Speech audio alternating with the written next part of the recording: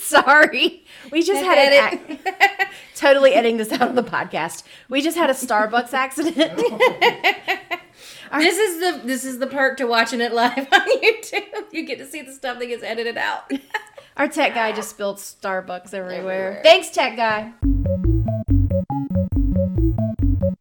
Hi, guys.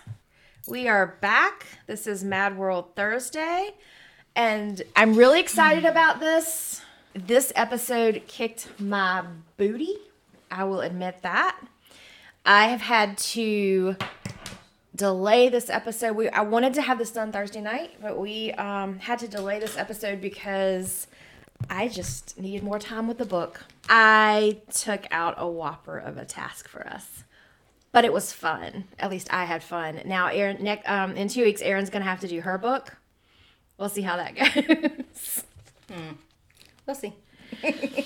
No, the hardest part about these books, and there's a third book. There is a third book, yeah. Is that they're written in chronological order, which you would think would make things easier, but it doesn't, because he's writing year by year, and we're looking for events or subjects, not necessarily years.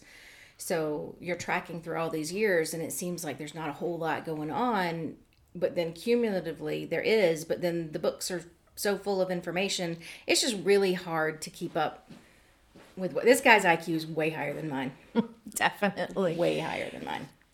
So we talked a little bit last week, the things that we discovered are about ourselves in 2020. And what I discovered was that I'm a UFO person. I am a definite believer in UFOs. For anyone who hasn't been paying attention, 2020 was the year of disclosure, basically. The Pentagon admitted that UFOs are a thing. So we had nothing else to do in the year of 2020. So when that happened, it got all of 2 weeks of national news attention, I think. Well, and how bad is the state of affairs in this country when we're admitting to aliens and nobody cares? Nobody cared because it was 2020. Nobody cared. So much stuff was happening in 2020. Aliens. The Pentagon said, okay, this is such a freaking train wreck. Now's the time. Now's the time to tell them. And, 10 years from now, when everybody is being ruled by them, we can say, hey, we told you. How bad is it that nobody cared? I don't even know where to start with thinking about that, because not only mainstream media picked it up for a little while, but the main source of information for it was Twitter. Right. It was all over Twitter, and it trended on Twitter for 2 weeks. Mm-hmm. It was crazy. Mm-hmm. And then it just went away. Yep. And I felt like I was kind of looking around at everybody going, did anybody else notice this? But let's be real, too, because the disclosure that they gave zero context. Pilots flying, objects. They didn't discuss any of the conspiracy about how they've hidden this forever. They didn't discuss the fact that the objects were in some way communicating back to the pilots. They're just like, yep, there are these things. We don't know where they came from. We don't know what they are. And now we're admitting that they exist. That's all we got. That was all they gave us. So I had always been a person who was interested in UFOs, but I had never been that person sitting there with the red strings on the wall, around, wrapped around tacks. Plotting the landings. Yes. And connecting the people. And I had never been that person. But in 2020, when that happened, when they admitted that there are these unidentified flying objects or unidentified aerial phenomenon, UAPs. So when that happened, that's kind of when I became the UFO person. And I actually started reading information about UFOs, not just on a fun level, but an actual, I want to get information level. And I just woke up one morning and realized I totally believe UFOs are real. See, I never had this moment. I've always believed it. So what happened was I started reading some books, listening to podcasts about UFOs, watching lots of documentaries, because this past year, 2020, is we had that documentary come out, The Phenomenon, I think it was saw called. That was an absolutely amazing documentary because of how fact-based, and then also how many credentialed people were interviewed. Yeah. Harry Reid was interviewed. Lots of other people who had been part of trying to investigate UFOs. So on top of Pentagon, on top of that documentary coming out, I was listening to Somewhere in the Skies with Ryan Sprague, and it's a great podcast, so I'm going to plug that podcast. And his very first episode, he interviewed Richard Ilm Dolan. Now, who Richard Dolan is? He is a historian, and he has not only a deep love of politics, but kind of geopolitical movements. And what he did was he actually started studying the U.S. Cold War, World War II, and the security measures that were taken. Because he didn't start out as a UFO guy. Mm-mm. His degree, his education, his training is all as being a historian. So much freaky stuff happened with UFOs around World War II that, a lot of people don't pay attention to this or know about it. So everywhere he was looking, he was finding this information, and then he got stuck. And so his colleagues actually were the ones, because he was interested in UFOs, but he was never a UFO guy. And then one of his colleagues actually said, "You're already looking into this stuff. You have interest. Why don't you do something on UFOs?" So that's what he ended up doing. And he's now written several books on the subject. But the one I ended up picking up, and I looked at Aaron and said, "I really think we should talk about this." And the one that he talked about a little bit on the Somewhere in the Skies episode is the UFOs and the national security state. So he basically my book starts at 1941 and goes to 1973. 73 to 91. This book, for me, was fascinating. One of the things I really liked about this book is it's fact-based. He wrote it like a historian. His sources are unclassified documents, journals, lots of memos. He takes advantage of FOIA quite a lot because Freedom of Information Act in the 70s really was like they were handing over information hand over fist. It's tightened down a lot now. So he was looking at things that were declassified and released by the government over history for a very long period of time. So especially the early work, he had really good access to a lot of things. So with this book, what he's trying to do, there's two main things he's trying to do with these books. One thing he's trying to do is show us that what the government said about UFOs and what the government did about UFOs are two completely different things. That's the first thing he wants to show us. The second thing he wants to show us with these books is that our government has been a part of some very secret and horrendous and nasty things, all for the sake of national security. So his idea here is if our government can do all of these really secret, nasty things, what makes you think they can't cover up UFOs? So he's bringing the two things together. He's saying, okay, here is documented evidence from declassified documents, memos, of how our government actually looked at UFOs. how our government investigated UFOs, and then how our government actively tried to cover it up. And so then he says, and if that's not good enough for you, look at all the other things that were happening during the time period that they used to make the national security state. So the idea of the national security state, let's just kind of take that into account. What was happening in this time period is that... Talk about where you're starting. What time World period? War II. Because there were aliens before Roswell. There were alien Yes. encounters, or as we would know now, how we would describe them. But Roswell is the one that everybody thinks quintessentially in America. This is where it started. And it actually started way before that. Yeah. But it wasn't until after World War II that UFOs actually started becoming something that we could really document and investigate. And that's because of two things. One, we were actually in the skies. Not only was our military in an airplane flying around, but civilians were as well. Also, the invention of radar. So radar became a global tool to find solid metal objects and how fast they are flying.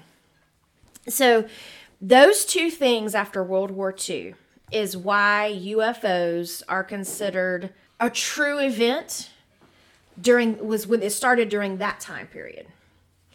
So during World War II, or let's just say, at the beginning of World War II, but especially after, we had a very dangerous enemy. We needed bigger and better weapons. We needed to find out what the other guy had, and we needed to make sure that they don't find out what we have. So during World War II, there was this creation of this web of spies and Subterfuge. there was money being used that Congress knew nothing about. Yeah, which is a the very idea big of the deal. black budget projects really, That's when it started. ramped up with this. Yeah. So secrecy seriously started during World War II. And just to point out, one of the reasons why this really ramped up is because of the Manhattan Project. So basically the invention of the atomic bomb. There was an entire world created around secrecy when it came to this project. There was black budget. This is one of the first times that they ever really used a black budget. And it was going to cost about $100 million, they thought, and it ended up costing $2.19 billion. And Roosevelt knew that Congress was not going to approve that. So basically what he did was the idea of them looking at Congress and saying, we're going to spend $20 million on a toilet seat. Yeah. But then what actually happened was they spent $2 on the toilet seat and the rest of the money went to the project. So that's the idea, kind of a basic idea of how a black budget works. Mm-hmm. But then also that gets into the idea of black sites. So in other words, places that nobody has on record, nobody knows exists. If you were, as of today, these black sites, if you were to look at it on Google Maps, there's nothing there. Or they're all pixelated. Yeah. Can I interject? Yeah. Have you ever taken time to look on Google Earth to try to look at the South Pole? No. Okay. So think about this. The Earth is a globe, right? Unless you're a flat earther. And if I say that, Noah's going to call in and yell. But so if you look on Google Earth at the South Pole, the northwest edge of it is in focus, and you can see that there are a couple of little research stations there. But if you pan over it, the whole freaking thing is pixelated. And not only that, but if you're flying from southern Chile to southern Australia, the fastest way to do that is to fly over the South Pole. Just hop, boom, you're there. Not allowed to do it. Got to circumnavigate. You have to go around. No one can fly over the South Pole. Why? Do they have a reason? Is there a reason? I guess the closest to an official reason I've ever found is that the South Pole isn't actually owned by anyone, and it is a place, supposedly, with all the air quotes, where multinational visits and like meetings and summits can be held in absolute secrecy, and so they don't allow any part of it to be photographed. So there are buildings in which people can go have secret. Or you've heard of a DUM, a deep underground military base. Okay. There's a lot of speculation that there are DUMs in the South Pole. I'll Google some of this while you continue. So we had the Manhattan Project. Okay, I want you to realize that by the time the first atomic bomb actually was exploded as a test, not only did the public not know about it, but Congress didn't know about it either. This was a purely secret project. Think about the money that had to be used, the manpower that had to be used, the places that had to be kept secret for this to happen. This was a huge logistic and financial undertaking. So if you really think that our government can't keep UFOs secret, think about the Manhattan Project. And then there's a whole slew of other things that our government, especially during this time period, got up to that shows just how, I want to use the word devious. Yeah. It can be, but also just how big of a thing that it can actually hide from everyone. It can hide it from itself, not just as it hides it to the public, but it can hide to itself. And I'll actually tell you about some of the things that our government did to actually hide things from itself, which is interesting to think about how they did it. Also, that was one of the reasons why there was this huge web of secrecy, was because of the Manhattan Project. We didn't want anyone to know what we were doing. But also, something else happened during this time period. And the idea of spies and espionage, but also domestic spying was going on during this time period. So Hoover authorized Roosevelt to allow an open-ended mandate to the FBI to spy on everyone. So That's Roosevelt, Operation Shamrock. Yes, that's Operation Shamrock. Roosevelt was actually being spied on himself. They were spying on him. They were spying on everybody. During this time period of 1940 to 75, the FBI placed 2,465 bugs that we know of against American citizens, and almost all required break-ins. Also during this time period, blackmail, whatever they could use to blackmail you, was being collected. And there are those who say that's going on today. Well, hello, Edward Snowden and Jeffrey Epstein. Yeah. So, yeah, I totally believe that's going on today. I mean, we're basically carrying around microphones for our government to listen to us in our hands every day, in my opinion. Everyone wants to say, okay, well, if UFOs are real, then, how did they just kind of show up? How did UFOs just kind of show up out of nowhere? They didn't just show up out of nowhere. They showed up. They've been around. There's newspaper reports from the 1800s of UFOs, all kinds of crazy things. But it wasn't until World War II when everyone was in the skies and we actually had radar, that UFOs became something that got documented and studied and worried about. That's one of the big key things, is that our government really, really worried about UFOs. So the first real indication that we started worrying about UFOs were the Foo Fighters. So basically in World War II, there were reports from American, British, German, Japanese pilots. Everybody in the sky. Yeah. That they were seeing metal objects flying, lights. They tried to engage them at times. And people started getting concerned that these were the other side's. Whoever was looking at it was saying, okay, well, this is the other side's secret weapon. This is the other side's new plane. So everybody assumed that of everybody else. That's right. And so that's why this was such a huge concern. And there were actually 2 official American investigations into Foo Fighters. One of the more interesting things that happened was in Los Angeles on February 25th, 1942. A number of unidentified craft flew over the city of Los Angeles and seemingly caused a blackout. Mm-hmm. At least 1 million residents woke to air raid sirens at 2:25 a.m. and U.S. Army personnel fired 1,430 rounds of anti-aircraft shells to bring down what they assumed were Japanese planes.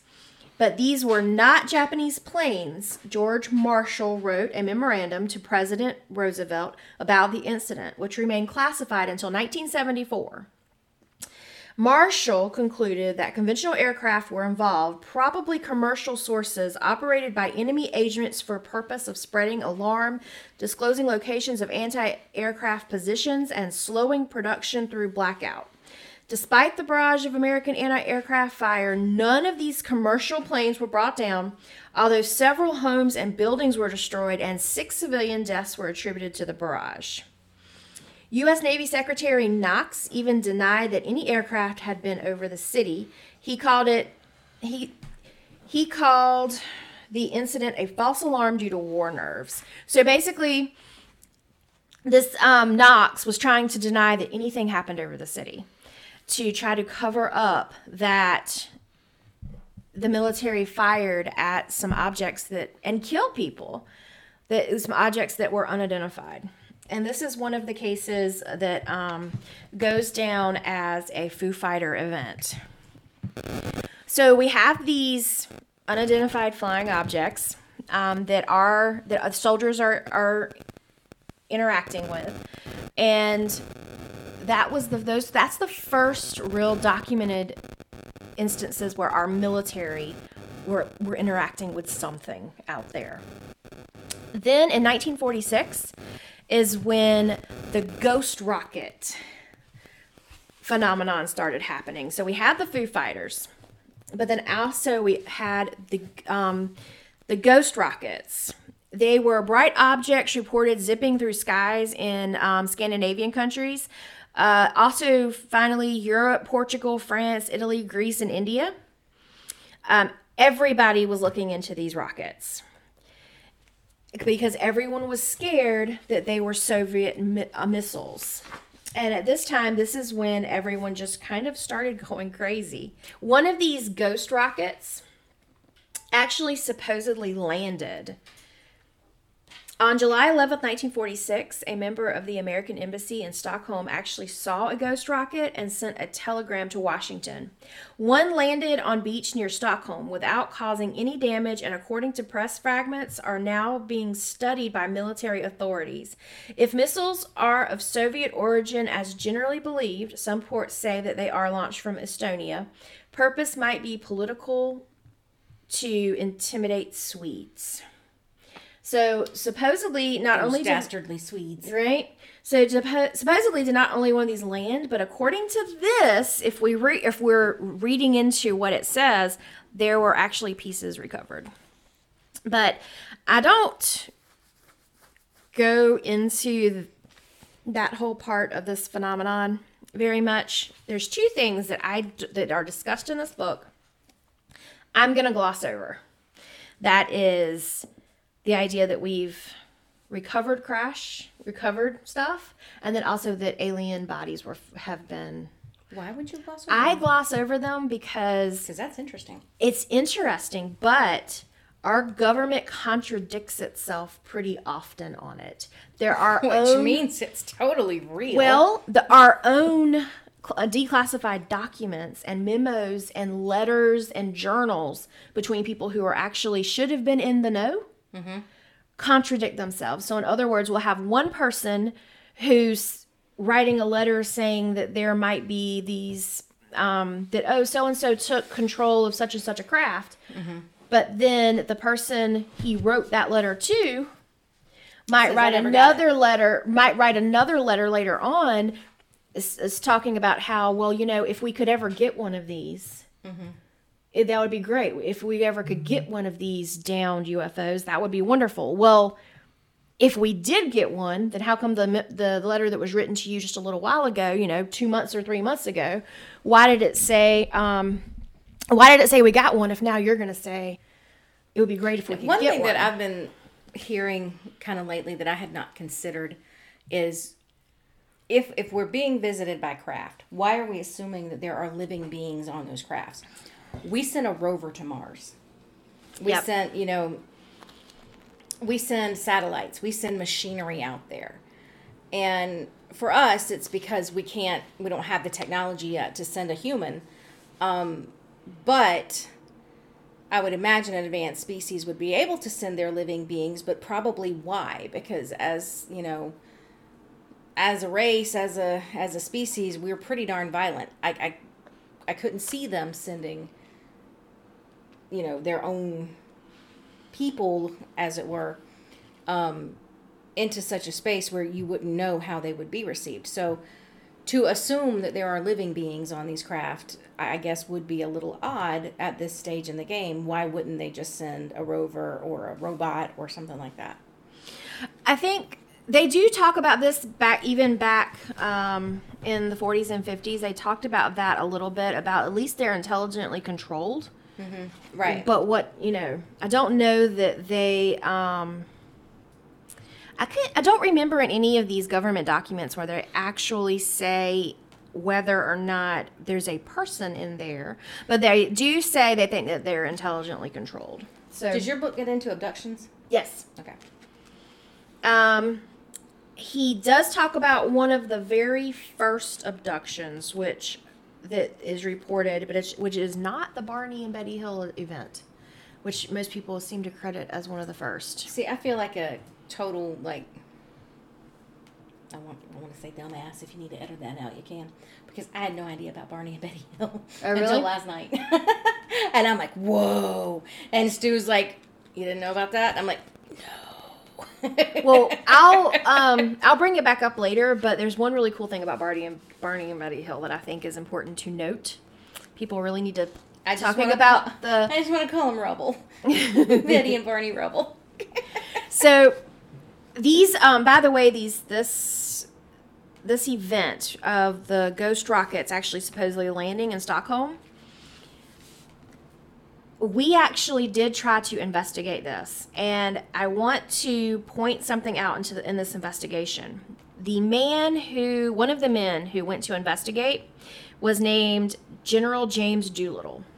Now, the reason he's kind of important is because he also investigated Foo Fighter. Okay. There were two actual we know that there were two investigations into Foo Fighters. He was one of the people that did that investigation. Okay. So, now let me tell you what they did with this investigation into the ghost rockets, the one that supposedly landed in Stockholm. Okay. Doolittle said he was in Sweden merely as a private citizen on behalf of his new employer, Shell Oil Company. Sarnoff, another man that was with Doolittle, of RCA, was one of the world's leading electronics experts, a pioneer in radio and television, and had been a brigadier general during the war. Upon consulting with the highest Swedish authorities on the ghost rockets, they learned that some objects had been tracked on radar.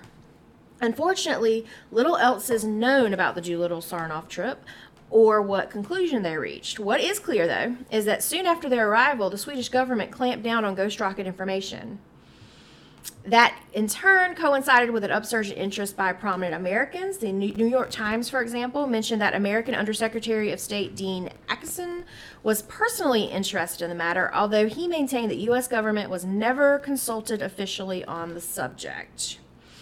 So, the reason I want to point out Doolittle is because one of the things you'll learn when you start actually looking into what the government did with UFOs and how they treated UFOs is that the same players are involved over and over and over again.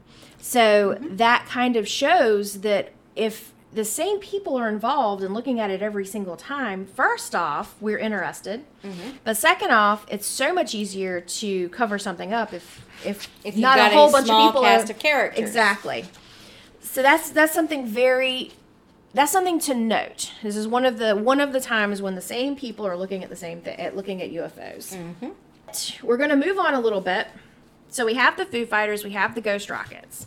Now let's talk a little bit about what's happening. We have these growing these agencies all trying to handle secrecy. They're all trying to handle intelligence. And they were battling with each other. There was a lot of infighting going on.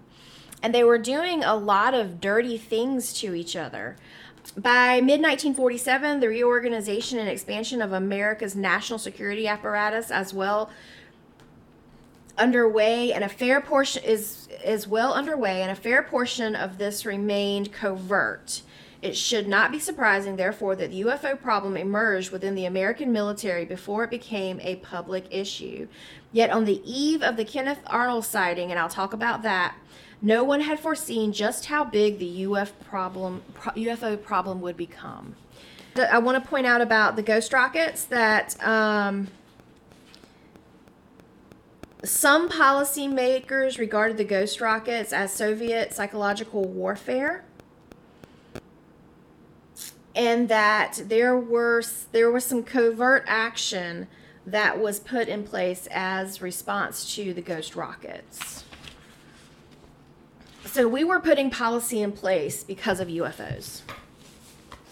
Okay. At one well, point and that in time. yeah, I mean, like publicly or privately, like they were making the public know, or No. Yeah. Okay. No. Yeah. So and I would hazard to say we still are. There's another point in time later that I'll talk about, which when the the Air Force actually put some policy in place making it illegal for anyone to share any information about UFOs. Yeah. Anyone in the military, if you share, and commercial pilots. Wow. Now, what actually started the UFO crisis before Roswell? We have Kenneth Arnold. A pilot and businessman, Kenneth Arnold, from Boise, Idaho, was flying near Mount Rainier, Washington, in search of a downed C-46 Marine transport and a sizable reward. So he's going to get rewarded if he finds the... Yeah, right. He's a whistleblower. He saw a tremendously bright flash and noticed a formation of 9 bright, extremely fast objects moving along in a column. He was startled because he saw no tail on the objects.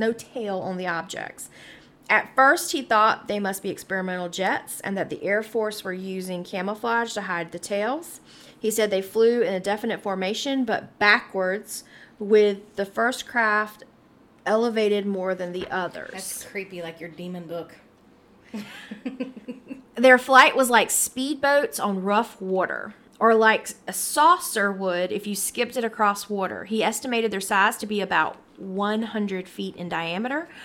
Arnold was struck by how fast the objects seemed to be moving, so he decided to measure their speed, and they passed between Rainier Peak and another peak he knew to be 50 miles away. They covered this distance in 1 minute and 42 seconds, a speed of 1,700 miles per hour. He thought he was wrong on that estimate, so he actually redid his measurements, and he came up with 1,200 miles per hour. In 1947, no craft could do that. And then on June 27th. So this happened on June 24th, the 27th. Army Air Force Public Relations Officer Captain Tom Brown stated the Army had no idea what they are. So we have tons of other sightings that are happening during this time period.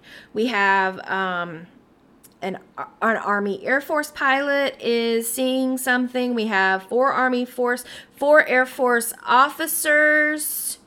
Yep, Navy officers.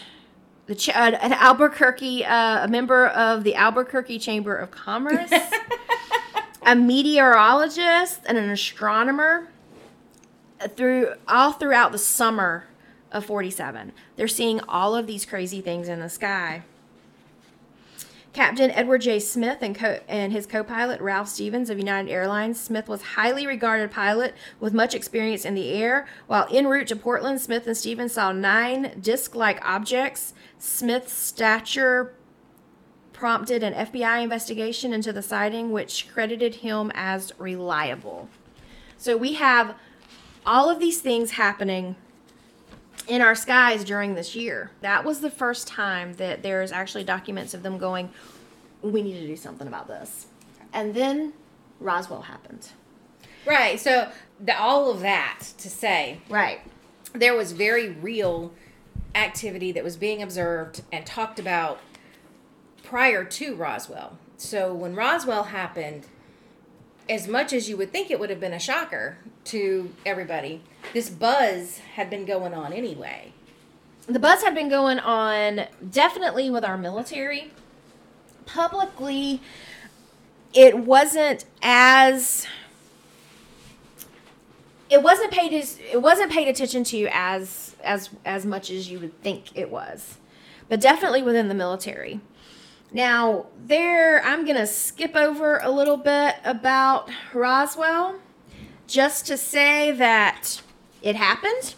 There are a million books and documentaries and movies about Roswell. Everybody knows about Roswell. The only thing that we really need to know is that something crashed in the summer of 47. Mm-hmm. We don't really know. And we're pretty sure it wasn't a weather balloon. Pretty sure it wasn't a weather balloon. Or swamp gas. Yeah, and some of the things to note about Roswell, though, is that a commanding officer of the 509th Bomb Group was actually sent to investigate this. Mm-hmm. And it's one of the nation's elite units and the only military group in the world with atomic capability at that time. So he actually got sent to investigate this. So, see, that's like Department of Energy level stuff. People don't realize this, but when you get into clearances like top secret and classified and all that stuff, the highest level of clearance you can get is not through the U.S. military, it's through the Department of Energy. Because the Department of Energy deals with the atomic nuclear stuff. Also, something else to note is that 2 members of military upper brass showed up in New Mexico during the time that this supposedly happened, even though they were both reported to be elsewhere. They were Lieutenant General Nathan Twining and General Carl Spaatz. So something crashed. Mm-hmm. There was actually a press conference happened where they actually reported that the military had pieces of a craft. Well, there's a picture. And then they reversed it later, saying that it was a balloon. Right. Because there's this picture of what, in my opinion, looks like Mylar. Like, the shiny silver stuff that balloons are made of. That's what it looks like in the photograph. But the report was that it was extremely strong. They couldn't rip it or tear it. Excuse me. They couldn't break it. They couldn't do anything like that. But it was very lightweight, like foil. So, was that ever looked at under a microscope? Probably. Will we ever be told about it? Probably not. Well, the government wants us to believe that they really didn't pay that much attention to it. Mm-hmm. But the FBI followed the events. An FBI teletype labeled urgent, and it was headed "Flying Disc Information Concerning," was sent shortly after the Ramsey press conference. So the press conference that we're talking about that where they backtracked. Right. It was sent to Edgar Hoover and Strategic Air Command in Cincinnati. And what it said was, Major Curtin, HQ 8th Air Force, telephonically advised this office that an object purporting to be a flying disc was recovered near Roswell, New Mexico. This date, the disc is hexagonal in shape and was suspended from a balloon by a cable, which balloon was approximately 20 feet in diameter. Blacked out section further advised that the object found resembles a high-altitude weather balloon with a radar reflector, but the telephonic conversation between their office and Wright failed had not borne out this belief. Disc and balloon being transported to Wright Field by special plane for examination. Information provided this office because of national interest in case. Blacked out. And fact that National Broadcasting Company, Associated Press, and others attempting to break story of location of disc today. So this it makes it sound like it might be a balloon, but then says no, but we don't think that's what this actually is. Mm-hmm. Something else to know about this case that a lot of people don't realize is that the man who found the balloon was actually taken away for days, interviewed, and when he came back to town, he was actually under guard for days. Nobody was allowed to talk to him. And when he went everywhere he went in town, wow. he had somebody on him. He had a guard with him. That's crazy. Well, I'm glad they let him go back to town. I mean, nowadays he'd have just disappeared. So there's going to be a pattern. You're going to see a constant pattern. So basically what happens is something crazy happens, right? The government basically investigates, publicly says it wasn't even there, and that the thing that they were investigating was just a weather balloon. Not my child. The check's in the mail. Exactly. But documents show that they were serious, they were investigating, and that they were scared. Mm-hmm. They were really, really scared. On Monday the 7th, so this was right after Roswell, a young man named William H. Rhodes of Phoenix, Arizona, took 2 photographs of a flying saucer, which were published 2 days later on the front page of the Arizona Republic, right next to the article debunking the Roswell crash. The photographs did not appear in any other newspapers, but Rhodes was soon visited by an FBI agent and an intelligence officer from Hamilton Field, California. At their request, he gave them his pictures, which he never saw again. In early 1948, Rhodes was asked to come to Wright-Patterson Field for an interview. He declined and was soon afterward interviewed for a second time at his home. There are so many stories like that. It boggles the mind. So, an FBI memo titled Flying Discs sent in a request suggesting that discs could be a communist-inspired plan to induce mass hysteria. And now this is when a pattern starts, okay? Mm-hmm. The big pattern is this. Our government says nothing's going on. Mm-hmm. Our government's actually looking into it, right, even though they say nothing's going on. Mm-hmm. A UFO frenzy happens. Right. The government then says, "Oh, well, we'll have somebody look into it." Publicly, somebody's looking into it, mm-hmm. who's not actually looking into it. No. And then the government comes out and says, "UFOs, they never happened. It was just a weather balloon. You're just looking at the planet Mars. It was Venus. You saw military airplanes chasing Venus for whatever reason." And then it's supposed to go away. It's going to vanish, but then the UFOs don't know that. There's another frenzy. So there has to be another public committee or something that's supposed to look into it. And then all of these committees have to be funded. Yes. Right. Taxpayer money. Mm-hmm.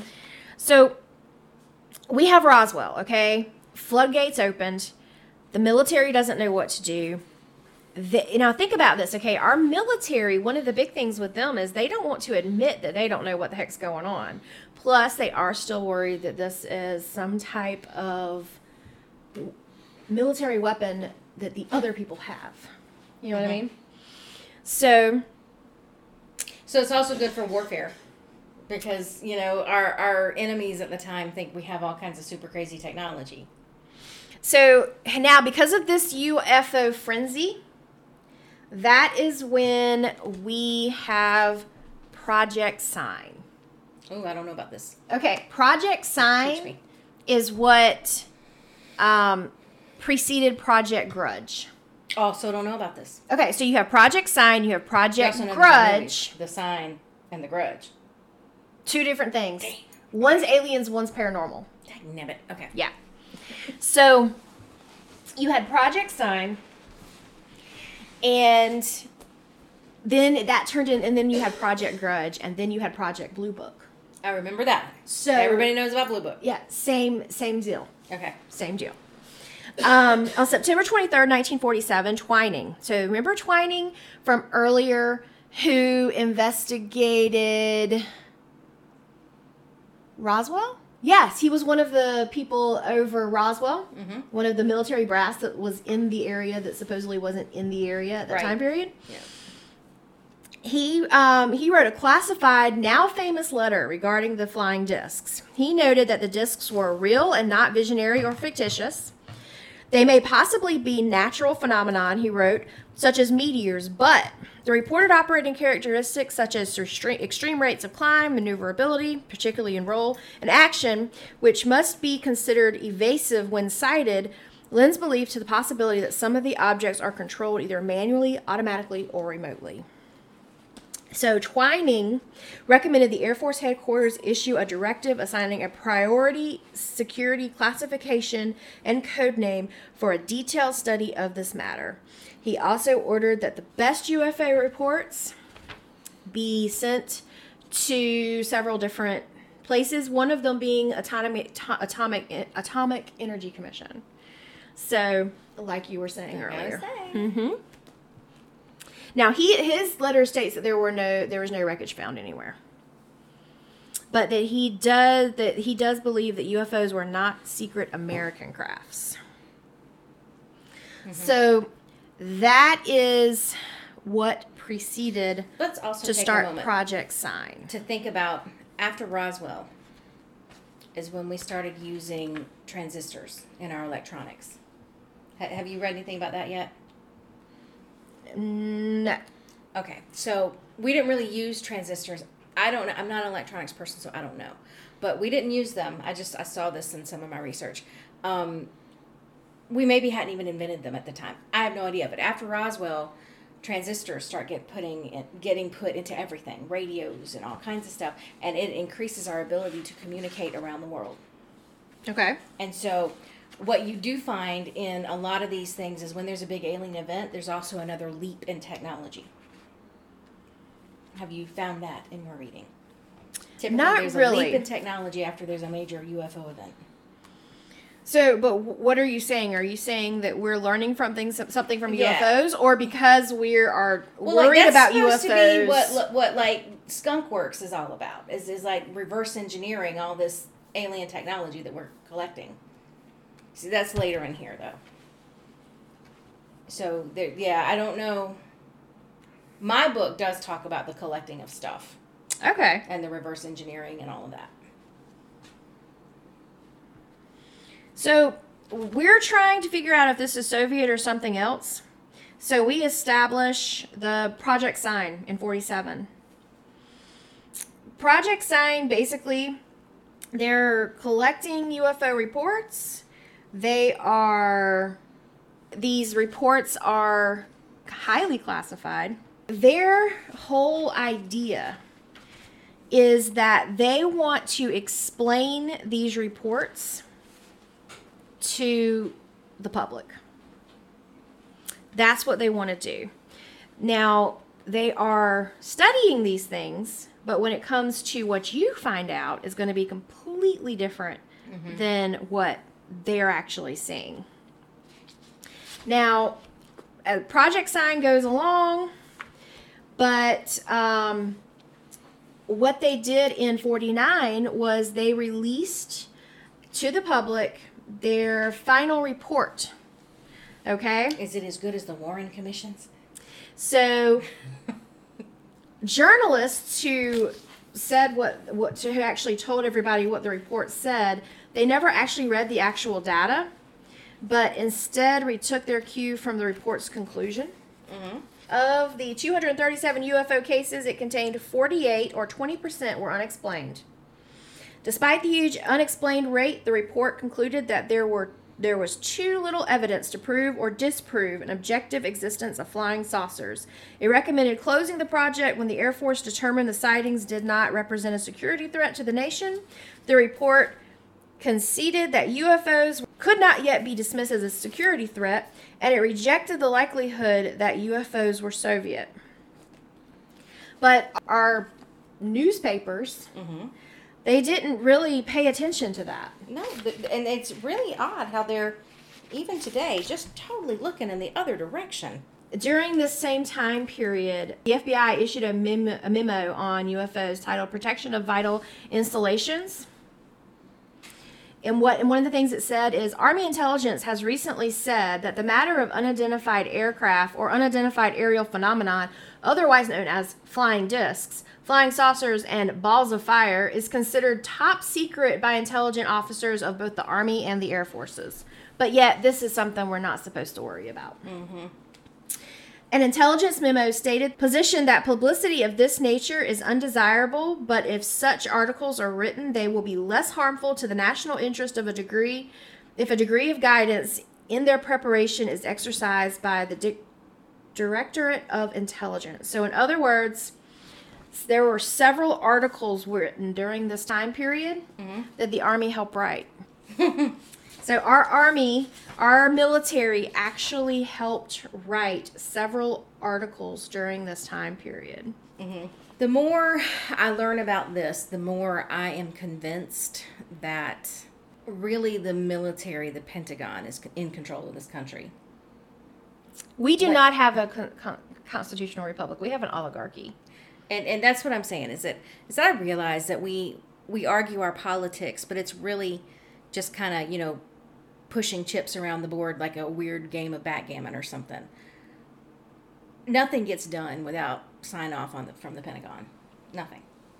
So, again, Project Sign. Tons of things were happening during this time period. They were investigating. They were interested. But publicly, it was nothing to worry about. During this time period, Colonel Robert B. Landry, who was President Harry S. Truman's Air Force aide, gave quarterly briefing to Truman for 4.5 years until the end of his presidency on aliens. Yeah, Carter was all about the aliens.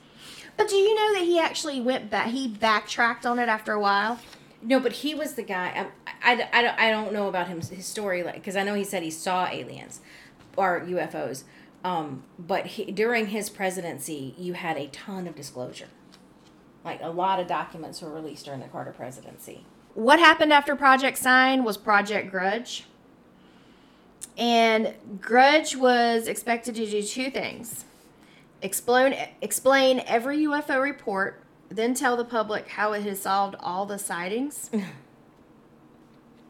And basically what everyone says is that this was actually an attempt to go underground and to make the project more secretive. When they changed it over to Project Grudge. And this is when the actual full push to debunk UFOs really started. Right. Was once we changed it over to Project Grudge. Why did they name it Grudge? Is there any story about that? Not that I know of. I know why they named Project Paperclip, but no, I do not know about Project Grudge or Project Sign. I don't know why they called it that either. But as we're going to find out, history repeats itself. We're going to make this push to debunk things, but then more UFOs happen. In 1950s, another rash of sightings, okay? They actually had UFOs over Air Force bases. We had fighters trying to intercept. Tons of commercial airplanes were running into it. We're running into UFOs. On May 11th, 1950, Mr. and Mrs. Paul Trent, a farming couple who saw a classic flying saucer over their land early one evening. They took 2 clear shots of it. Fortunately, between pictures, as the object was moving away, the couple also changed their position, therefore allowing a detailed photographic analysis of the object. The Trents assumed that they had seen some type of exotic military aircraft, They did not develop the film in their camera until they used it up and showed the photos only to a few friends. Eventually, it reached the cover of Life. But even then, the Trents never showed any desire of making money from it. Now, I saw their story on The Phenomenon, that movie. Yes. And the way they spun it on The Phenomenon, it was funny, was a reporter had come and wanted to see the pictures that the guy had taken. And he said, I hadn't developed it yet. I hadn't used up the film roll. And so the reporter had to buy the roll of film from the guy because he wasn't just going to hand it over. And then he took it to get it developed. And when he developed it, it was actually pictures Of her in her new outfit or something? It was like her and their prize-winning, like, zucchini. Pumpkin or something. Yeah. That's what that's what else was on the film. But now we don't care about UFOs, right? It's nothing to worry about. Well, the FBI and people from the Air Force showed up to ask questions of these poor little farmers out in the middle of nowhere. The CIA actually was created during this time period, and they were all over the UFO phenomenon. Then there was a huge tipping point. Basically, that's when Grudge became Blue Book. So now, Project Blue Book, y'all, when it first started, just to show you how much of a sham this really was, it had a whopping staff of 12 people. But it was under the helm of Ruppelt. He was who was actually in charge. And the thing about him is he was very, very interested in UFOs. So because he was at the helm and because these sightings started to kind of go haywire, he was able to get a little bit of legitimacy to it and was actually able to start doing some real investigations. But publicly, they were still just weather balloons. Even though, as you read these declassified documents in this book and these memos, that was definitely not what they were. The mother of all things happened. UFOs showed up over Washington for 2 weekends in a row. They showed up over the White DC. House and the Capitol building.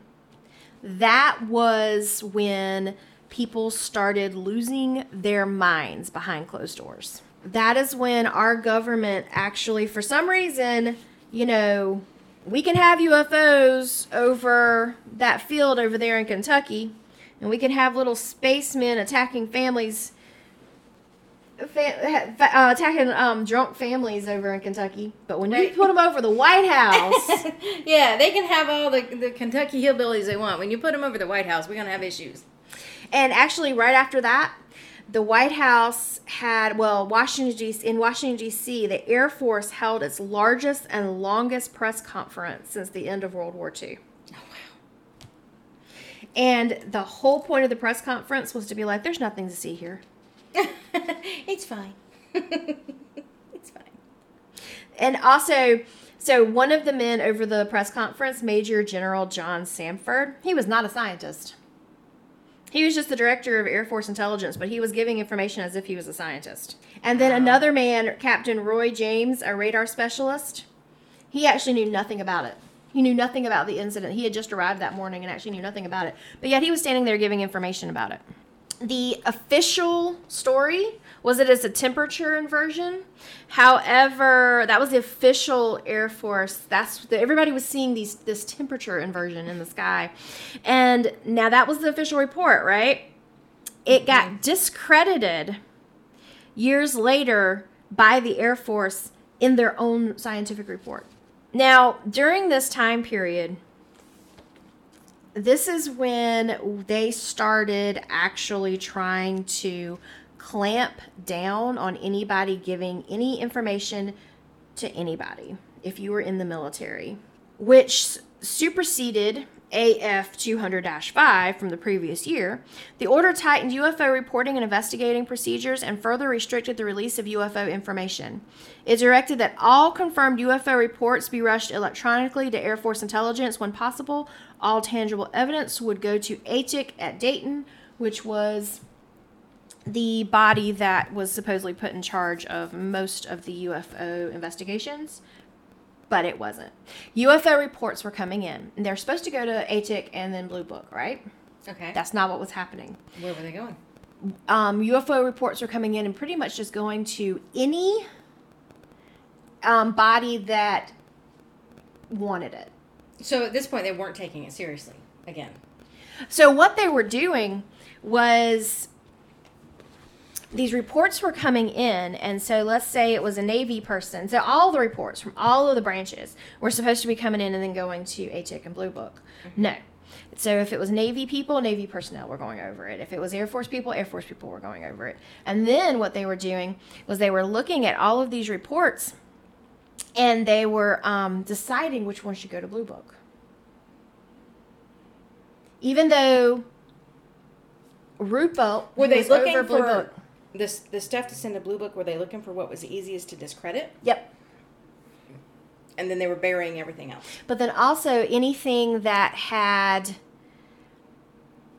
any type of restricted or top secret information in it couldn't go to Blue Book. But yet some of the top secret information was that if there was any maneuverability or intercept, that couldn't go to Blue Book. So in other words, who's maneuvering, and then what are you intercepting? So what they're are like you trying screening to out what's actually plausible. Exactly.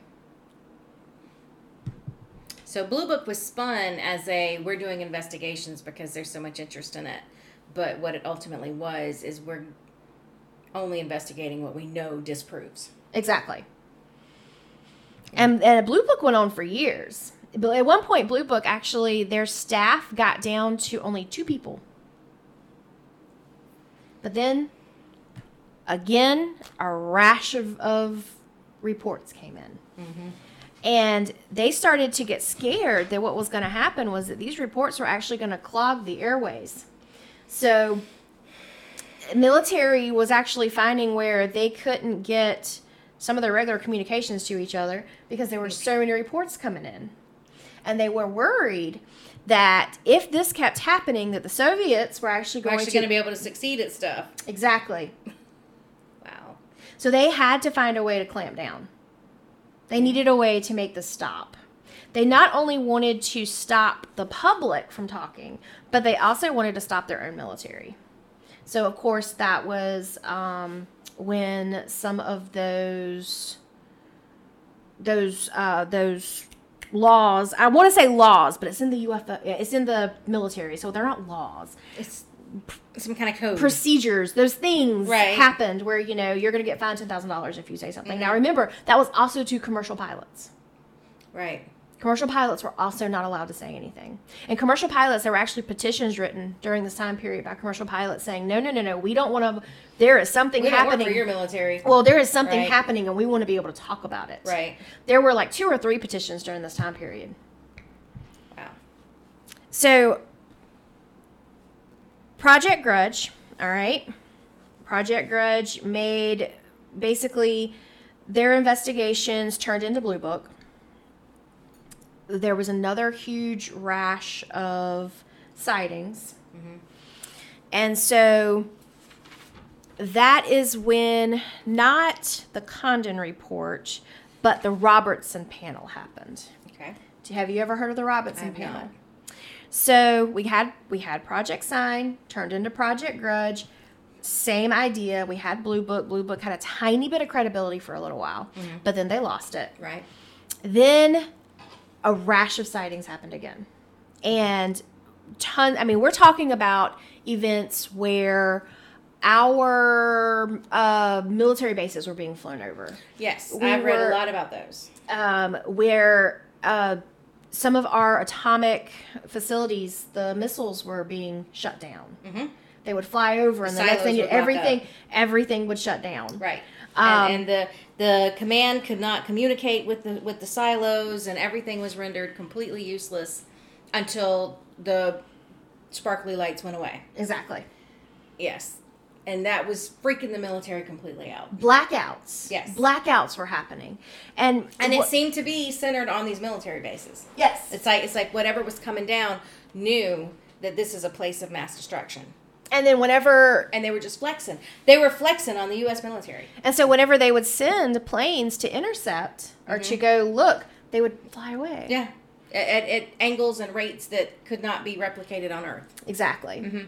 So we have all this craziness going on. The public is getting antsy again. And so if you think about it over time, we go from seeing stuff, but it's really not doing anything. It's just flying over. It's to this evolving of it seems to know where it is now. And it's really poking the hornet's nest.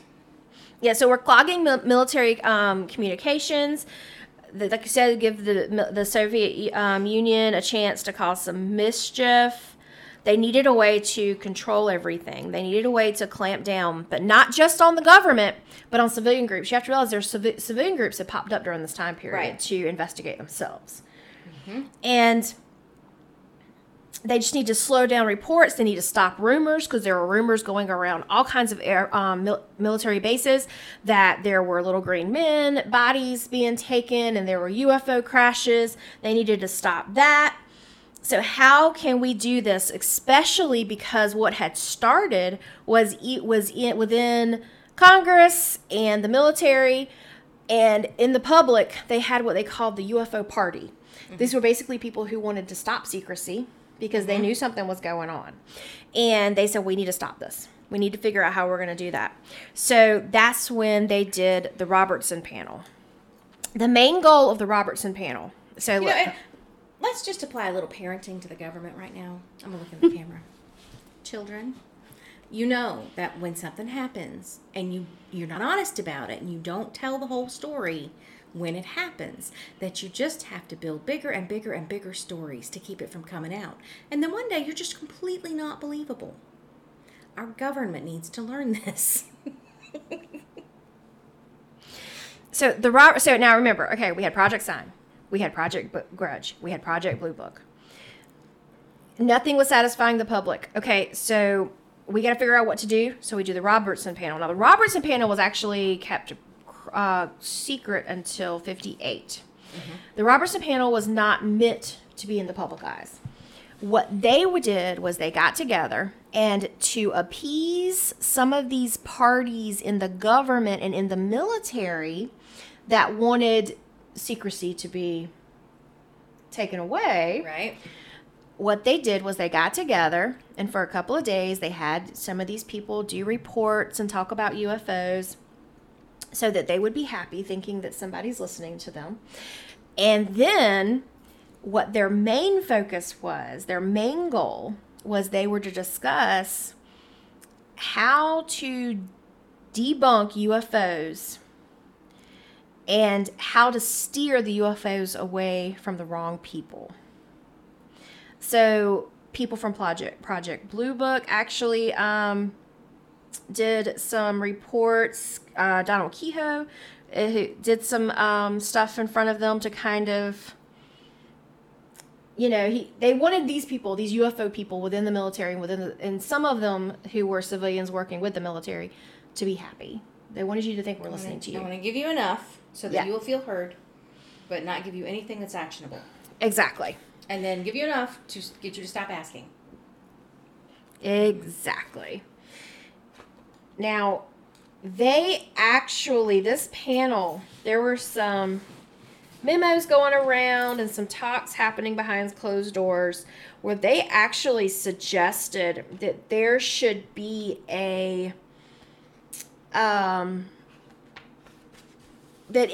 possibly dangerous in having the military service foster public concern in nocturnal meandering lights. Therefore, it recommended an educational or training program targeted to the public to eliminate the popular feeling that every sighting, no matter how poor the data, must be explained in detail.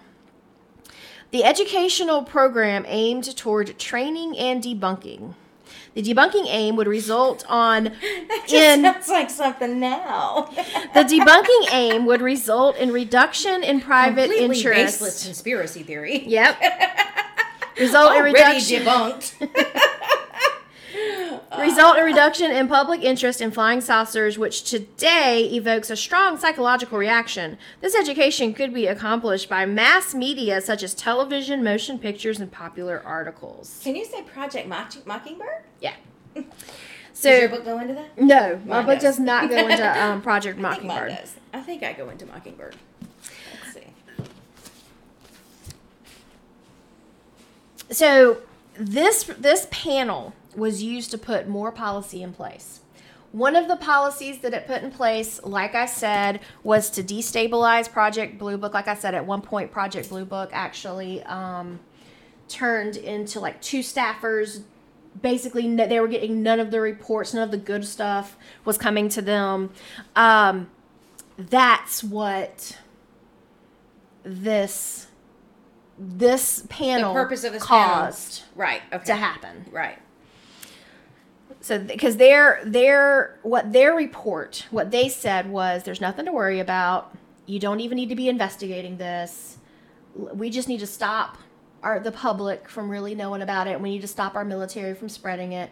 So, some more policies got put in place. These types of things, like I said, $10,000 if you report anything, even to our commercial pilots.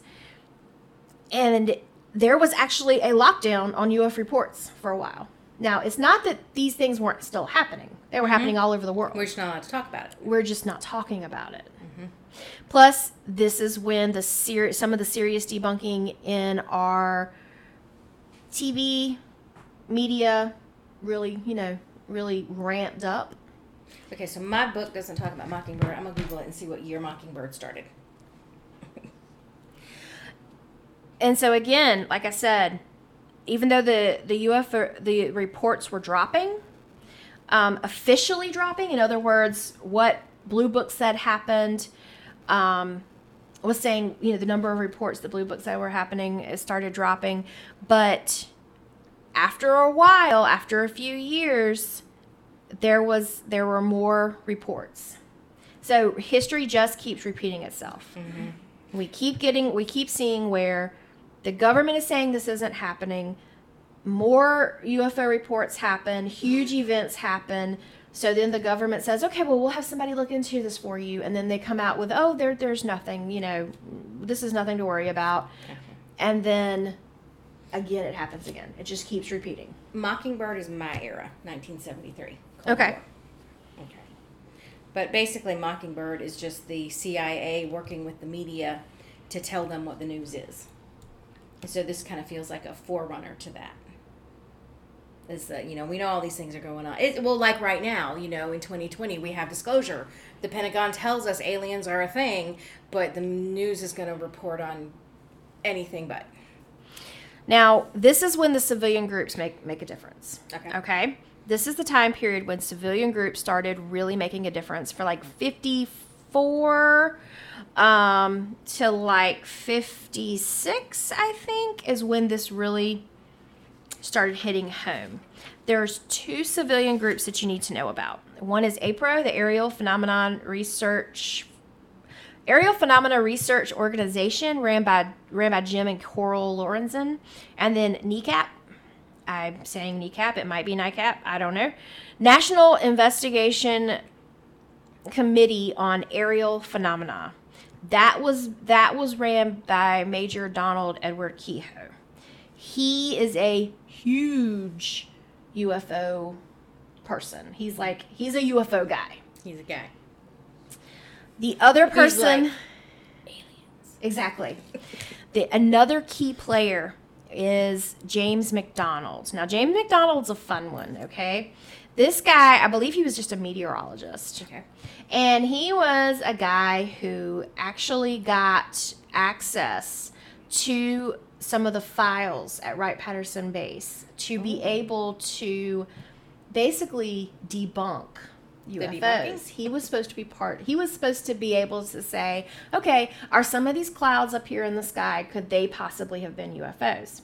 Well, during his little investigation, he's getting paid to look into this. He finds a memo where the government's basically saying, we need to hide this. So he gets really upset, and he's evidently very loud, very brash, very brave. That's what everybody says about him. He's a very brave man. So he has no F's to give, basically. He goes knocking on everybody's door. So what you have is APRO, NICAP, kneecap. I would say NICAP. I think it's NICAP. Maybe. I don't know. And then James McDonald. Okay, so you and see, Major Donald Kehoe, one of the things about him is that he was in the military. He had lots of friends in the military. So what APRO tried to do, what they were trying to do was they wanted to investigate sighting by sighting. That's where they said that you were going to get secrecy to go away. Now, Kehoe's group said, no, we're going to do it through the government. So he was actually trying to get some kind of committee started up through Congress. He was the guy who every time some little thing happened and he could get a document from the military proving it happened, he would write a report and send a letter to everybody in Congress. Because he wanted a congressional hearing or investigation or something. He wanted somebody... He wanted acknowledgement at those high levels. Exactly. So that's what he tried to do. And then him and James McDonald kind of worked together. So what happened, though, was during this time period, so we have these civilian organizations really fussing. We have James McDonald going and running up into Congress and knocking on doors and yelling at people and going, do you not see what I just found? Your military's telling us? Yeah. Right. So we have a supposed crash in Las Vegas. We have the Betty and Barney Hill abduction. There's the Killian event. And then there's a story of 6 jets intercepting a UFO in 1959. So you have all of this stuff happening all at once. And this is also the time of the Kecksburg crash, which is considered another Roswell. And then at the same time, the Air Force makes a huge boo-boo. It makes several huge boo-boos. What did he? How'd they screw up? They really, really, really took it past the tipping point with their explanations. So we're talking about mass sighting happening. Let's just, I'm giving just kind of making the story up. So we have this mass sighting over the White House where 200 people, including the president, including people who were ex-military, ex-pilots, all standing up and actually looking at little green men hovering in the air next to the UFO. Like that kind undeniable. Right, like that serious of stuff was going on at this time period. And a man who, the next day, they ship in a man who was drunk and it was slurring his speech, and he stands up in front and does a press conference instead of a bunch of reporters and says, it was birds. Y'all saw a flock of... It was birds. Y'all saw a flock of pelicans. And... it was a flock of pelicans. I need that on a t-shirt. It was birds. It was a flock of pelicans, and they were carrying a bunch of squirrels in their mouths. And that's the kind of BS that the Army was pulling, that the Air Force was pulling at this time period. And so we have huge blackouts, another Roswell, supposedly another crash in Las Vegas. Abductions started happening. Humanoid sightings were happening like crazy during this time period. During this time period is when people were saying that they actually saw people outside of crafts, these little men outside of crafts, holding up devices and scanning the dirt and taking up plants and all craziest stuff started happening. And then the Air Force has the drunk guy show up and say it was all birds. Like that's when there was like this crescendo. It was just a crescendo. So it was getting away from the Air Force again. Again, we had this happen again, right? So now the Condon Report. Are you familiar with the Condon Report? I'm not. All right. Amber is offering to make us t-shirts to say it was birds. Good. I will take a t-shirt that says it was birds. With a pelican with a squirrel in its mouth. Yeah, a pelican with a squirrel in its mouth. and if the squirrel could be playing a recorder or juggling, that'd be good. So basically, our government once again said, "Okay, we're gonna make everybody happy." No, seriously, we're gonna make everybody gets happy. Lots of swamp gas and non-swampy places. Oh yeah. That's non-swampy places got lots of swamp gas going on, evidently during this time period. So now we have the Condon report. Okay, tell me about this. All right. Now remember, everybody's happy. All right. Sign. Grudge. Blue Book. Also, right after Blue Book, we had the Robertson panel.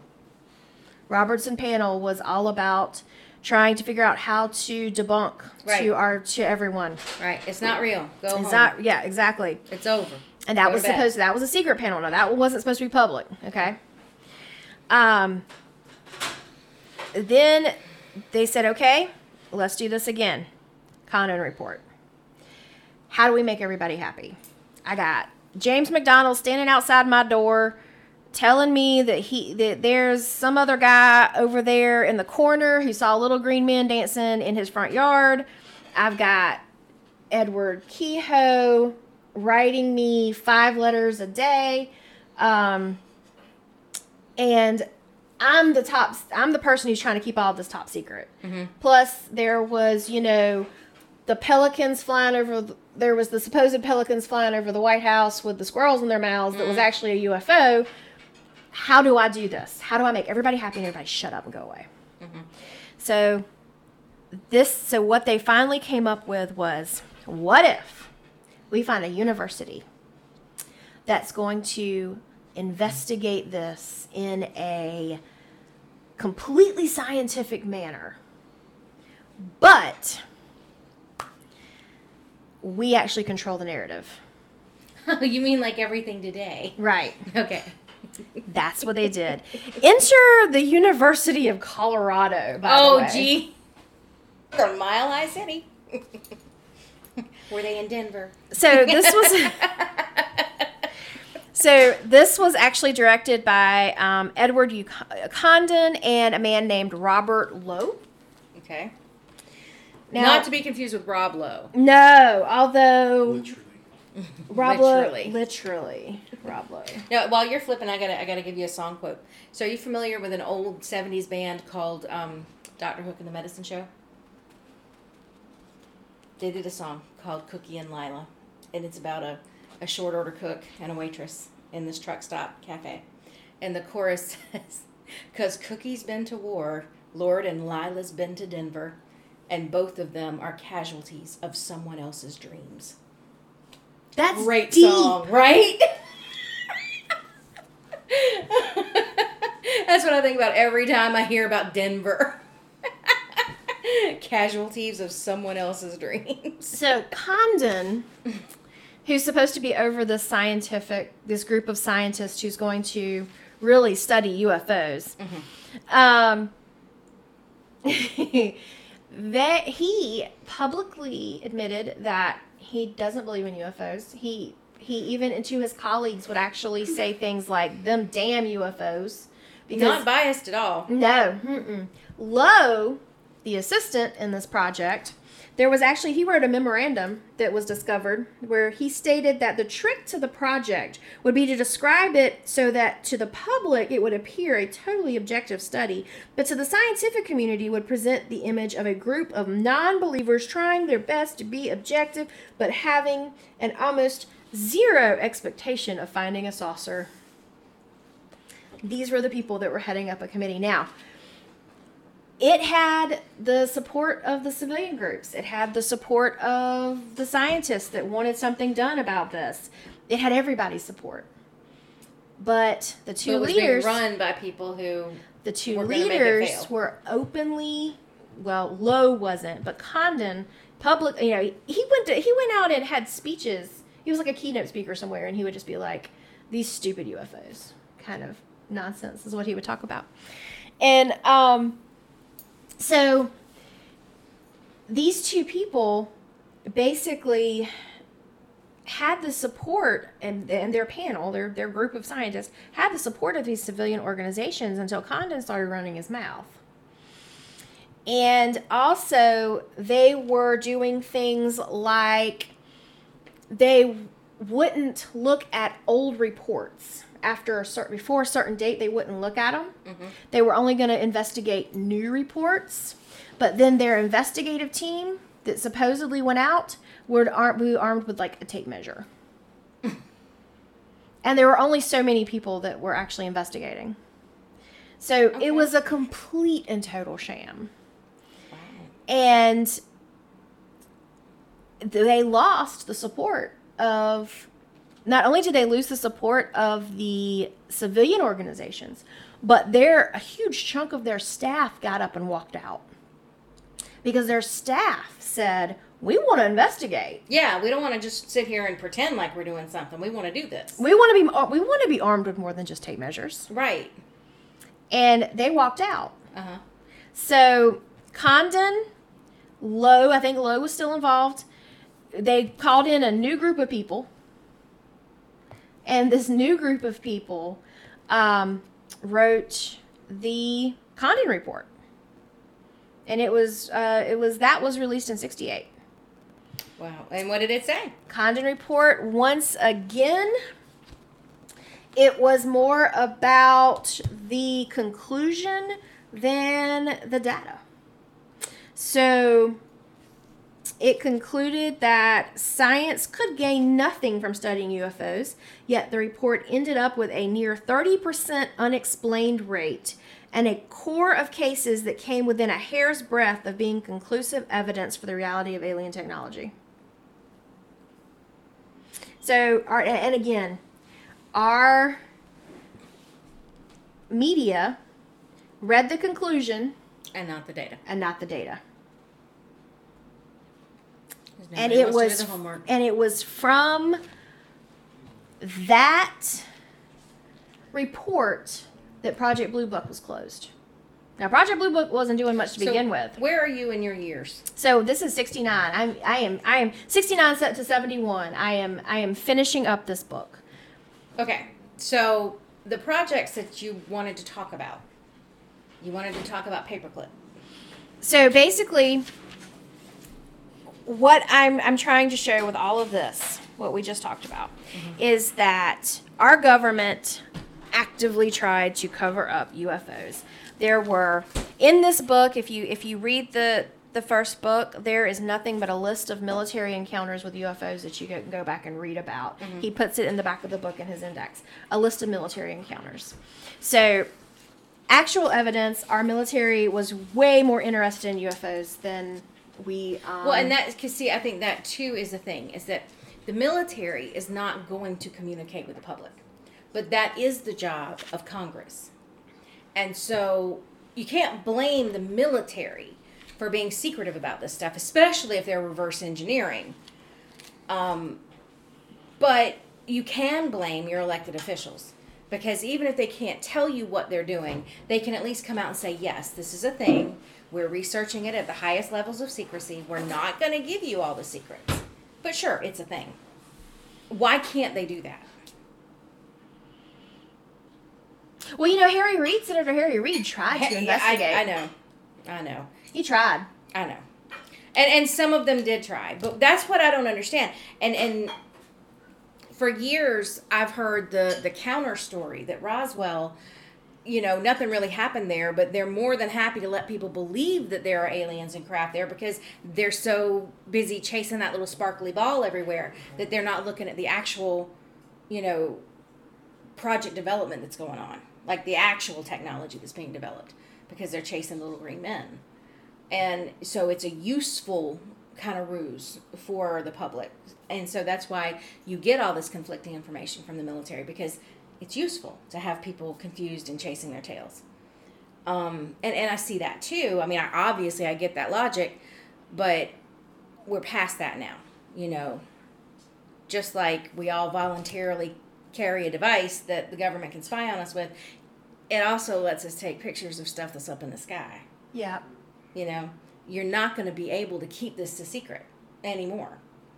But at this point, you know, we're so far beyond acknowledgement, because all they've done is, it's like the 14-year-old.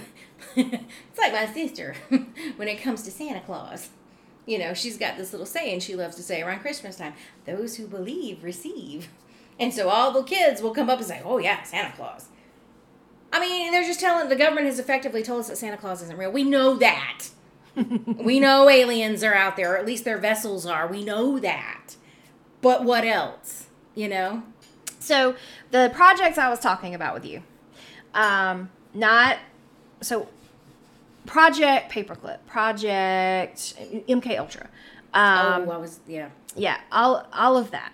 So during this time period that I just meandered through, government was covering up stuff, right?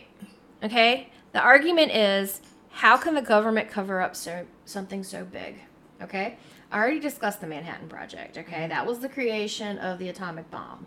Huge event that got completely covered up. Was the creation of black money and black projects. But even at that, where did that technology come from?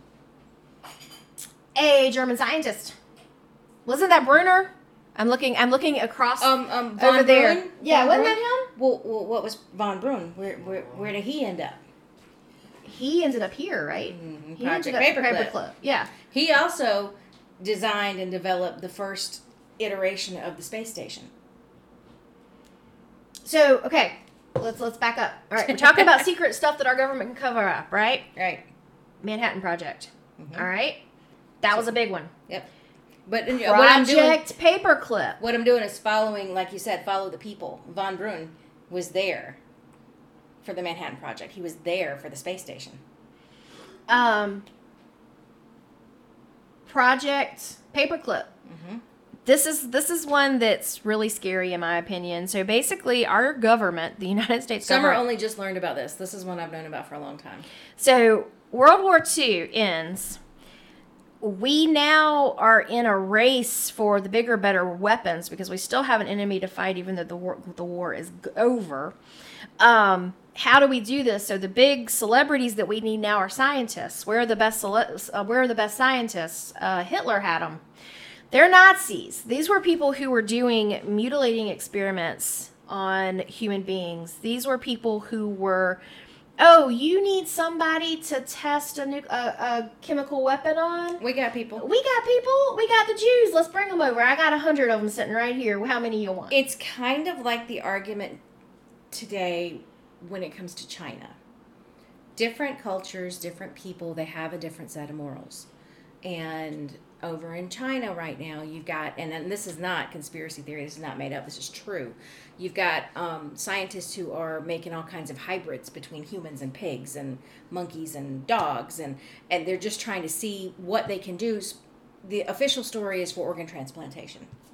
Yeah. Is, if you can put a human heart inside of a pig, then it's much better to slaughter that pig and take the heart. And they're doing it to is it a group of Chinese? The Uyghurs. Yeah. Now, are they Muslim believing? Is that the reason that they're considered? Yes.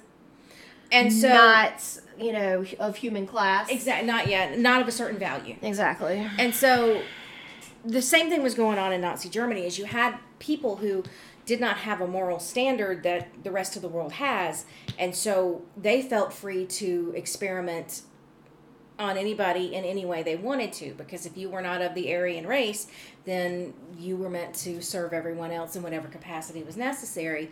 And so a lot of major scientific development happened through the Nazis because they didn't have the ethical standards that we have. So when the Nuremberg trials started, and what are the Nuremberg trials? I've been quiet through this whole thing because you've been telling me everything, so now I'm like, oh, we're on something I know. So after World War II, it was decided that these people who had done these horrible war crimes, they had to be tried and adjudicated in some kind of a world court.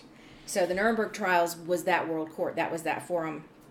And so all of these people went up on trial. And America decided that some of these people, though they were horrific in what they did, they were more valuable to us alive and working for us than they were firing squad or hanged. Over 1,000 scientists were brought into the United States, and then their papers were cleaned. They became American citizens. Yeah, they basically got to go into the witness relocation program, more or less. Now, some of the stories are that they were pumped for all the information they had and then executed, or let go. I don't know in what capacity, but we excelled in technology tremendously after this, and so again. This isn't something the government wanted everyone to know. But this is what we did. And, I mean, the A in sarin gas, the man his name is the A in sarin gas. He was considered one of Hitler's, right-hand scientists.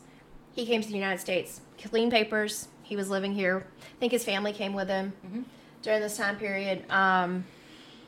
And that was Project Paperclip. Yeah. That was that one blows my mind. And that gave us our rocket. Yeah, Portal again. He's reminding us that gave us the V2 rockets, the ones that ultimately ended up taking us to the moon. Yep. Yeah. And that was another thing. Hitler, I think one of the reasons after World War II, our rush to get there, Hitler wanted to get people on the moon. He wanted to set up a moon base. And I don't know. On the dark side of the moon. Yes. And I don't know why after we got there, we never really went back. There are all kinds of conspiracy theories about that. Well, I mean, if you believe the movie Apollo 18, it was because the little rocket creatures attacked us, and so we had to, We had to let that go. Couldn't do that anymore. But so Project Paperclip, Project Shamrock. Yeah. We talked about that earlier. And basically Shamrock was the government intercepting all the telegraphs that were sent to and from. Opening mail. Yeah. Private people, private businesses, breaking into houses. Nowadays, you have to have a warrant for that. No, you don't. Ask Edward Snowden. Well, there's that, right? So that was one of the big secret things that was happening at that time period. MK Ultra, guys. Oh my goodness, MK Ultra is a whole nother episode of a podcast all by itself. But we're talking about experiments into trying to control people's minds. We're talking about experiments into trying to create zombies. We're talking about experiments trying to basically. MK Ultra makes me sad. MK Ultra is something else. During that phase, it was just kind of a known that if you worked for the CIA, you were getting dosed with LSD in your morning coffee. You would never know if somebody was going to dose you that day. And everybody was subject to it. And they did all kinds of experiments with different drugs with people who were volunteers and people who had no idea that they were going to get dosed that day. It is believed that Ted Kaczynski was a volunteer research subject for MK Ultra, which is very sad. Were you aware of that one? Mm-mm. When he was at Harvard, he had a psychology teacher that he really, really liked, and he really liked this guy. And the teacher asked this class if they all wanted to volunteer for a project, and a bunch of people stayed after, and they gave them this battery of tests, and when they were done, they got down to 2 or 3 students that passed the test, that they could be involved. And basically, they went down into a basement twice a week where they were told the most horrible things about themselves. You're never going to succeed at anything. Your mother doesn't love you. All kinds of crap just for hours and hours and hours and hours. And by the time he was part of this for 2 or 3 years, I believe. And it very likely, he was kind of weird beforehand, but very likely contributed to him being a complete loner and believing that his mother hated him. And that's well documented. The research project that he was involved in happened. That's well documented. Whether or not it was connected to MK Ultra, the paperwork is sketchy on that. But he believes it was an MK Ultra project. And so one of the things to note is, so we were talking about different cultures and different beliefs, different ethical things and what you should be able to do to another person. The United States, this was our project, MK Ultra was our project, but guess where we housed most of it? Canada. We knew. We were drugging people in Canada. Yeah, we knew we didn't want this on American soil. Mm-hmm. So our government was so implicit in such a horrible thing. And it's one of those, it's for me, it's one of those things that I don't care if this happened in the 40s. It's 2021. You can't trust your government. No. Don't trust the government. No, they had people that they would keep them in bed and give them LSD. Some of them, I think the longest run was over 140 days. Yep. They had a guy completely scrambled a woman's brain. Yeah, and while they were under the influence, they would play records of the same sound over and over again.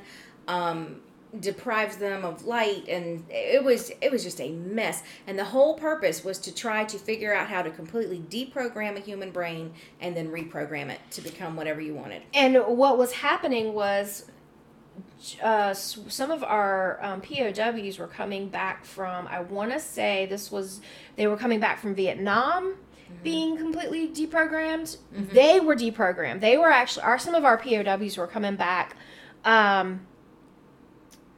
with basically repeating propaganda and anti-USA, anti-government propaganda, and so it was before Vietnam, though, because, I mean, MK Ultra did go for a long time, though. That's something, it didn't get reported until the 70s, that it got declassified. But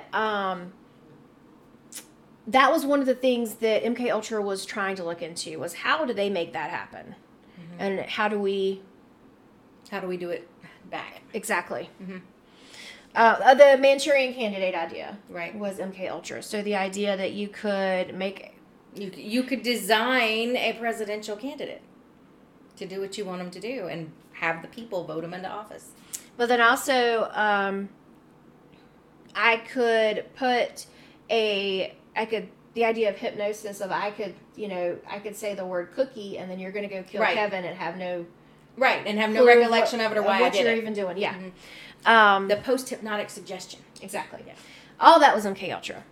And then we're talking about biological tests on people. Y'all, our government literally painted city streets with biological contaminants to test. They flew over San Francisco and sprayed the city with biological contaminants in the 50s just to see what would happen. That was our government. Secret projects. And of course everybody knows about Tuskegee Airmen. Yeah. Most people do. But yeah. Well, that's, and we always talk about being social workers. we see the lasting impact of the Tuskegee experiments all day, every day in our job, because that was an isolated, now the airmen is different. The Tuskegee, what I'm thinking about is the syphilis experiments. Syphilis experiments, yeah. Is that you had a group in Mississippi of just rural black community, and syphilis was rampant in this community. And basically what the government was trying to do was see what the life cycle of syphilis looks like. And so they would tell these people to come to the clinic for an exam if you have these symptoms, and we'll give you medicine to treat it, and we'll help you get better. But year over year, they never actually gave these people medicine. They gave them shots of just saline water and watched as the whole thing ran the life cycle. And the part about it that was particularly cruel is that you really only need to see syphilis run its life cycle once to know what you're dealing with.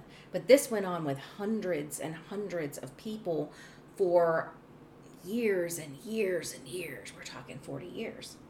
And so there's just no ethical justification for it at all. And so today, Summer and I are social workers. We go into rural communities and we're trying to get people to understand their medical care and what they need to do, and why this is good for you. And they simply do not trust doctors and what they're having to say. They don't trust them.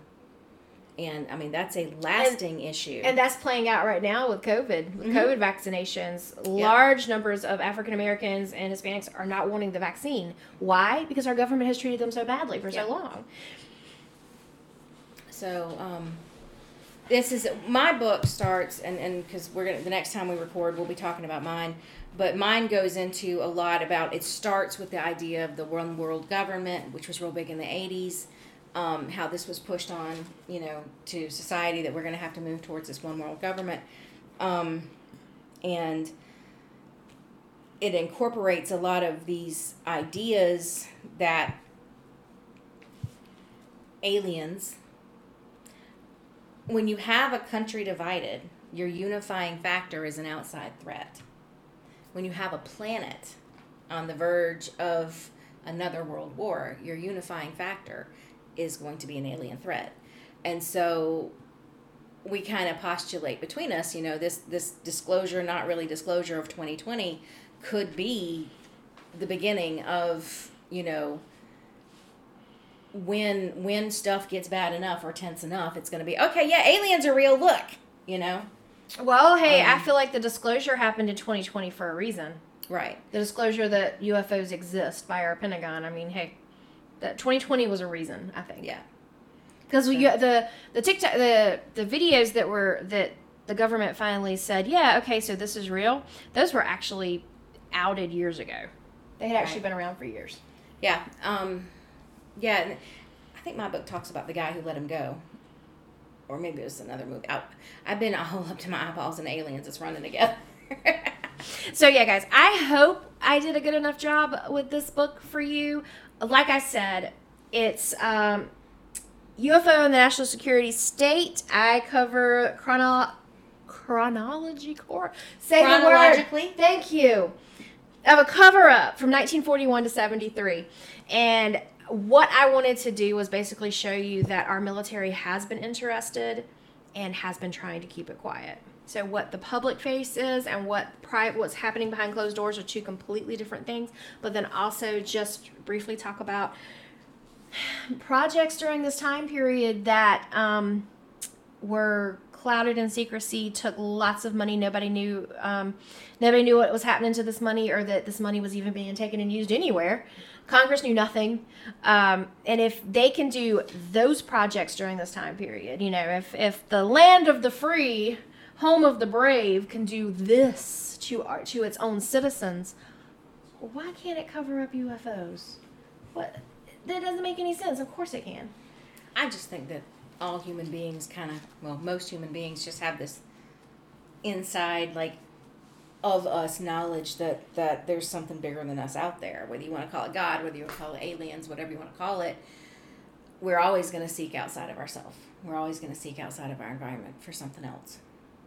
Yeah, I feel like you have to be willfully ignorant to be like, okay, you know what? There's nothing other than us. Mm-hmm. Yeah, you have to fight for that a little bit, I think. Yeah, you do. And I mean, we haven't found it. We haven't seen it. I get that. Maybe it's not a physical thing. Maybe it's a what do you call it? Like interdimensional? That would be what I was going to say. Very possible. Very possible. So next week, Erin's going to cover the next... 2 weeks from now. 2 weeks from now. I'm not going to be ready next week. Yeah. Oh, man. I almost wasn't ready tonight. In 2 weeks, she's going to cover her book, the next chapter of showing the cover-up of UFOs by our government. 73 to 91. 73 to 91. He stops at 91, but there is a third book. And now, Richard M. Dolan is the author, so if anybody wants to get a copy of these books. And what's cool is because this is so hard for me to read, doing it chronologically is awful. I wish he would do a chapter on abductions and a chapter on government hideout, programs. But no, it's year by year. So I just started looking on Discovery Plus. I downloaded Discovery Plus, just looking for him.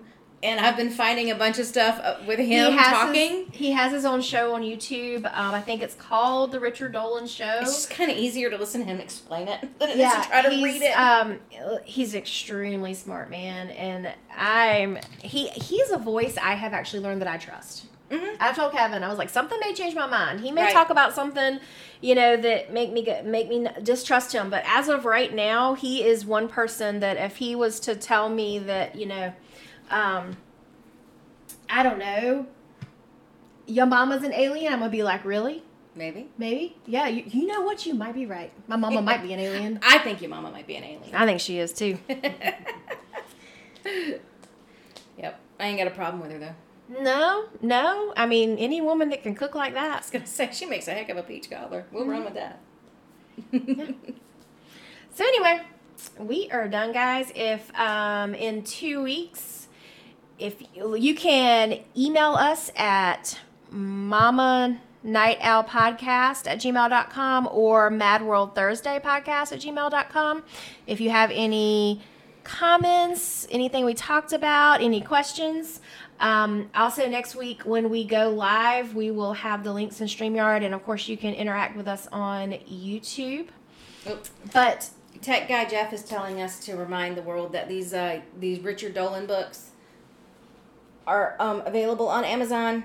And this is something I learned that I think is alien technology. When you order these books, they're printed as you order them. They're not sitting on a shelf somewhere. They actually print them. Like, I'm not kidding. She's just discovered print on demand. Look, I've just discovered it. Check it out. Printed December 20th. And that's the day I ordered it. Crazy. Yeah, she loves that. She really thinks that's fun. Aliens. I don't know if that's aliens. Can you do it? Hold on. I used to Summer can do it way better than me. I used to could do this really well, but my hair's a lot longer now. I gotta move for this. But I used to could do it really well. I had really crazy hair. Let's see. Yeah. Yeah. There we go. Aliens. Aliens. Okay, and we're done, guys. We're out. On that note, we are done. Oh my gosh, I don't know how to turn this off. Tech Guy.